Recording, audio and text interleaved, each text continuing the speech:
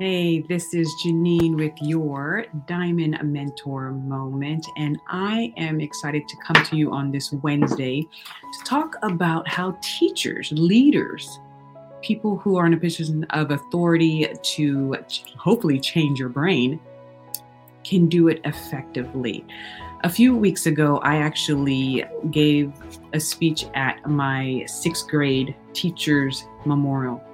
And his name is Mr. Stephen Miller, and I had him at Bemis Elementary in 1990 to 1991. So I was about, I believe, 12 years old or 11. And he literally changed my life. And I just remember being in his class and him bringing in all these elements that I'm going to talk about a little bit later, and hopefully just give some tips and tricks to people who are in leadership positions, even if you're not a teacher within the classroom, but you're a teacher within your organization, a leader, a manager, a boss. How can you physically change the brains of those you lead in a positive way? So let me bring up always my slides. How does the mindset of a teacher, how can it shift the way that you act? First, I want to talk about Adele, the one who said, "Hello from the other side." If you know her music, you know her ability to write lyrics, her ability to connect emotionally to her audience through a song and through lyrics. She gave a performance about 3 months ago, and people in the audience got to ask her a question. And one woman got up and said, who in your life was so instrumental that they, literally changed like everything for you to just thrive? And she automatically said, Miss McDonald, like right away. She said it so fast, and you could tell that this person really had an impact. And she said, yes, she said something that I now say in my keynotes. She said, Miss McDonald made us care about the content because we knew she cared. And then to her surprise, Miss McDonald was actually in the audience, and she comes up, and Adele is just like, and she was shocked and she was crying. And you can see, like, look at her face. You can see her face of looking at this woman who she has not seen in over 20 years. And that taught me of what the neuroscience is now showing. Emotion leads, content follows. Emotion leads, content follows. Connection leads, and content follows. And so now we know, in real life and experience what the neuroscience is showing us. And of course, me, I bring the top neuroscientists to the table to add some credibility. And here's Dr. Daniel Siegel out of UCLA, go Bruins, the Mindsight organization. And he's going to talk about emotion. So experience, for it to have a lasting impact on the brain, changes brain connectivity. And that's not a controversial issue, that's for sure. Now, you can say, what allows that to happen? Well, certain kinds of memory require conscious attention, and other kinds don't. And emotion, it turns out, emotional arousal enhances neuroplasticity, that is, enhances the creation of new neural connections. So in psychotherapy, for example, in the school where I teach, it isn't just that we want people to have an emotional catharsis or an emotional experience just for the heck of it. I believe that for any form of psychotherapy to work, it's got to change the brain. And we know that the arousal of emotion within tolerable levels allows neuroplasticity to be enhanced. And so you greatly increase your chance of having a positive result of changing the person's brain if you can have emotions be a part of that experience in a positive way. All right, so that was Dr. Daniel Siegel out of UCLA's Institution of the Mindsight organization, and talking the importance about having emotion be a part of the learning process. So gone are these boring PowerPoints. Me, I'm all about the PowerPoint, but these fun PowerPoints, interactive PowerPoints, but gone are the boring PowerPoints of Bueller, and another R word I'm going to talk about a little bit later, of how to make sure that the brain is changing when you want the brain to change. So moving on, Mr. Stephen Miller, he knew this. A lot of people just know this intuitively. How do I create experiences that will actually change the neural networks and the wiring of my students' brains? And so he knew the importance of bringing in music into the classroom. If those of you who follow my work and research, you know I'm a big arts advocate. Within creative thinking, creativity is more than just artistry, but artistry is a big component in enhancing the creative thinking in other non-arts areas. And so we were listening to John Denver, Joan Baez, artists that I would not have normally been exposed to, just because, you know, those were some of his favorites, but he incorporated into the curriculum. He also believed in experiential learning and reflective learning as well. So instead of just reading about the gold rush, we were out there in the side of the campus, which is now built with homes now, but back then in the 90s, I was in his classroom 1990 to 1991, we were digging for gold. He took the time to bury gold for his class to dig it up. In the picture you see here, I invited him back to my classroom to play for my kids, to teach my students, because I was now a teacher in Canoga Park, and he just played the same songs that he played for me 20, 25 years earlier for them. And just another aspect that he taught me that I am now teaching in my facilitations and keynotes, and that's a big part of this future of work, is the concept of walking in the confidence of being uniquely you. This man was quite the character. He had these funny coffee mugs and these funny ties, and he was not your typical, you know, suit and tie teacher, just very eccentric in a really cool way. But it just really allowed the rest of us, especially me, to just be happy with who I was and how I expressed myself. Going to the work of Carol Dweck, she does the work of growth mindset, fixed mindset. And she talked about how the mindset of the teacher or the authority person in charge is one of the largest influences of student success. We don't normally think about that, like who in their teacher ed program or in their leadership training program really went over their growth and fixed mindset capabilities in relation to those who they're going to lead. You may do it for your own personal growth, but in relation to those who you lead. And so the research shows that teachers who had more of a fixed mindset, those students did worse, and especially students from marginalized groups. Those students perform worse than the students who were in classrooms with teachers with more of a growth mindset. And so what that talks about is your mindset, you know, communicates to those who you're leading. If you're in a fixed mindset, meaning, you know, you're either smart or you're not, either boys are good at math and girls aren't, so, you know, why even try? You know, a lot of fixed mindset positions are connected to stereotypes, cultural stereotypes, and bias stereotypes as well. And so we really want to be mindful of that the mindset of the teacher or the leader or the boss, whoever in charge, is one of the largest influences of the creative potential and the academic performance of the student or the team member. So check out that research. I didn't put it in the notes, but if you want that research, please connect with me. In 2011, you know, I was just really reflecting on it back then, but also reflecting this past month because I had to go speak at Mr. Miller's memorial service, how he really, even the work I'm doing today, affected the way that I teach today. So I bring in these experiential activities and opportunities for my students, and now the facilitations that I lead. I bring in music and other arts to really wake up the brain and really facilitate that integration within the brain. And I'm uniquely me. You know, someone told me, Janine, yes, you're going into corporate, you're doing all these facilitations, but don't lose who you are. You don't have to be the Bueller, you know, presenter because you're presenting to board, you know, of directors. You can just be you, you know, and of course have your objectives there, but still bring that vibrancy of who you are. And Mr. Miller was the first one to not just tell us that, but to show us what it looked like. And that was key. So in 2011, I got to nominate Mr. Miller for the Sondheim Award out of the Lincoln Center in Washington, D.C. And I wrote an essay, like a 500-word essay, and he won.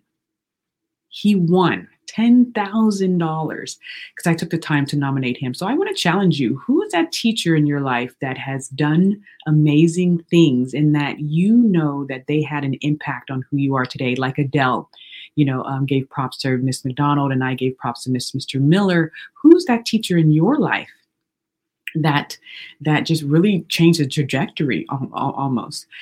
And number one, have you even gone back to say thank you? I mean, assuming that they're still on this earth. And could you even go the extra step and look for a teacher award that you can nominate them for? And going to the memorial service, with his family and his friends there, a lot of people came up to me and said, "Oh, are you the student who nominated him for that award?" Well, I just want to let you know that, he called me after that and he was just so elated, and that he got that award right around the time when he was about to retire. So it was perfect timing because it was like the icing on the cake, the cherry on top that really gave him that feeling that his 30 years in the classroom, 20 or 30 years in the classroom actually did something, actually meant something.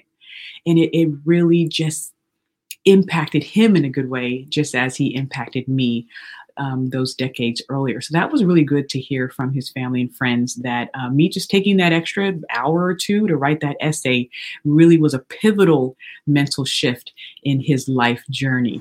And so he automatically knew the power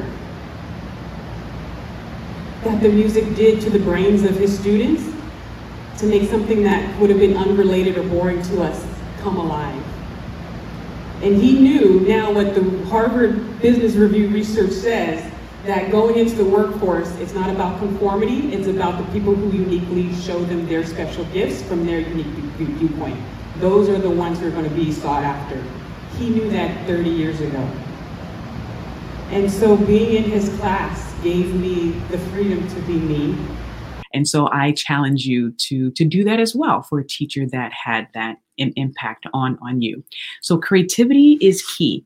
And if you remember, I define the term creativity, not just artistry, though artistry is a big part of it, but creative thinking is the process of problem finding and problem solving with relevance, value, and novelty. And I want to really tackle the word relevance today. Those of you who follow my work, I'm big on the neuroscience. And I want to show you this book called by Dr. David Eagleman. I kind of fall into a new neuroscientist like every 2 months. And I fell into his work after being on a Zoom meeting with him and some other people who are really advocates about the child brain and really making sure our kids get the right support they need to have strong brains. And he wrote a book called Live Wired, The Inside Story of the Ever-Changing Brain. And for those of you who don't want to read thick books, you want to watch something, he has the PBS special called The Brain on PBS. And you can watch it for free. You just give a small donation. And it's an amazing series. I highly recommend it. But he talks about something that I haven't learned before. And I get really excited when I find something that I haven't learned before. He talks about this concept of neural modulators. And so these neural modulators are paying attention to things that are salient to you, things that have relevance to you. And there's this modulator chemical called acetylcholine, acetylcholine. So I might be mispronouncing it, but it's this I believe it's a chemical messenger that starts to become active when things are relevant and there's engagement. That's a big word. And he was talking about how the brain won't change the neural structure, the neural wiring, right? The brain is plastic, meaning it keeps changing as you keep going through experiences and learning. Your brain is plastic all the way to the last day, if you want it to be. And of course, it's more plastic in your childhood, but even as you're getting older, if you keep learning new things and keep cognitively active, your brain is still moving things around and rewiring and doing really cool stuff because you're active. But when you're active about things that are relevant to you, things that are exciting, things that you're engaged about. And so he said that if this acetylcholine is not there, then the brain won't rewire and build those new neural pathways. So that's huge for educators, for leaders, for bosses, because we want our people's brains to change in a good way as they're learning new information and processes.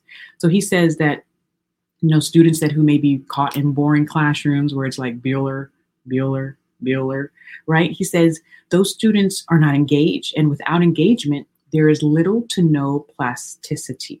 The information just does not stick. And so we need to correlate the curriculum with investment, curiosity, and interest. And so that's another thing that Mr. Miller did very well. He had us in experiential learning. He had the curiosity high. I fell in love with Abraham Lincoln in his classroom, and the Titanic, the story of the Titanic. And I've been to Lincoln's grave where he was shot. I've been where he grew up. I've been everywhere in this country that had anything to do about Abraham Lincoln except Gettysburg. I haven't been to Gettysburg yet, but that fascination, that curiosity started in Mr. Miller's class. And so Mr. Miller knew what the neuroscience is now showing us. We didn't have access to that in the 1990s with the fMRI machines that we have now. That engagement, high curiosity, really allows this neuromodulator system to really be engaged. And so our neural frameworks or all the pathways can be laid down for this learning experience. And I just want to leave you with that our real heroes don't wear capes, they teach. I've been under the tutelage of Rabbi Jonathan Sachs, and I love his work. I'm not Jewish by descent or by faith, but Rabbi Sachs is brilliant and highly creative, and he did pass away, but I'm still learning from him because that's the mark of a great teacher. You keep teaching even after you're deceased. And he said, when someone exercises power over us, they diminish us. But when someone teaches us, they help us grow. This is the new future of the work. This is the new future that we will need as leaders keep evolving what leadership looks like, right? True leadership doesn't come from a title, influence, or true leadership doesn't come from a title. It comes from influence, inspiration, and your ability to teach. That's my thoughts there. But Dr. Jonathan Sachs, he says, teachers are the unacknowledged builders of the future. And if a leader seeks to make lasting change, they must follow in the footsteps of leaders who know how to do this, how to be empathetic, how to make that experiential learning, and just how to connect well. The leader as teacher using influence, not power, empathy and intellectual authority rather than coercive force. This is what creativity needs to thrive. And lastly, I'll say the poet Shelley famously said, poets are the unacknowledged legislators of the world. But Dr. Jonathan Sachs says, in truth, though, it is not poets, but teachers who shape society, handing on the legacy of the past to those who build the future. So I just want to take this time to say thank you to all of our teachers out there, our leaders who are teachers as well, our parents who are teachers as well, and mentors and coaches. You know who you are. Thank you to Mr. Miller, who was my first favorite teacher. Mr. Miller and Mr. Rayler, my two top teachers in my entire life within the classroom. And I just want to acknowledge the people who take the time to teach. The words of Maya Angelou, those who give, and those who learn teach. So please, please, please have a wonderful rest of the week. This is your Diamond Mentor Moment. It went kind of long, but of course I have wonderful things to say about this man. And I hope that you go check out PBS special, Dr. David Eagleman's The Brain, and also his books as well, and learn to become a teacher in whichever sphere of influence you are in. Learn to teach. We'll see you next time. Bye-bye. But people need to know the power of what he knew intuitively. He didn't need a neuroscience degree to know how to make children come alive.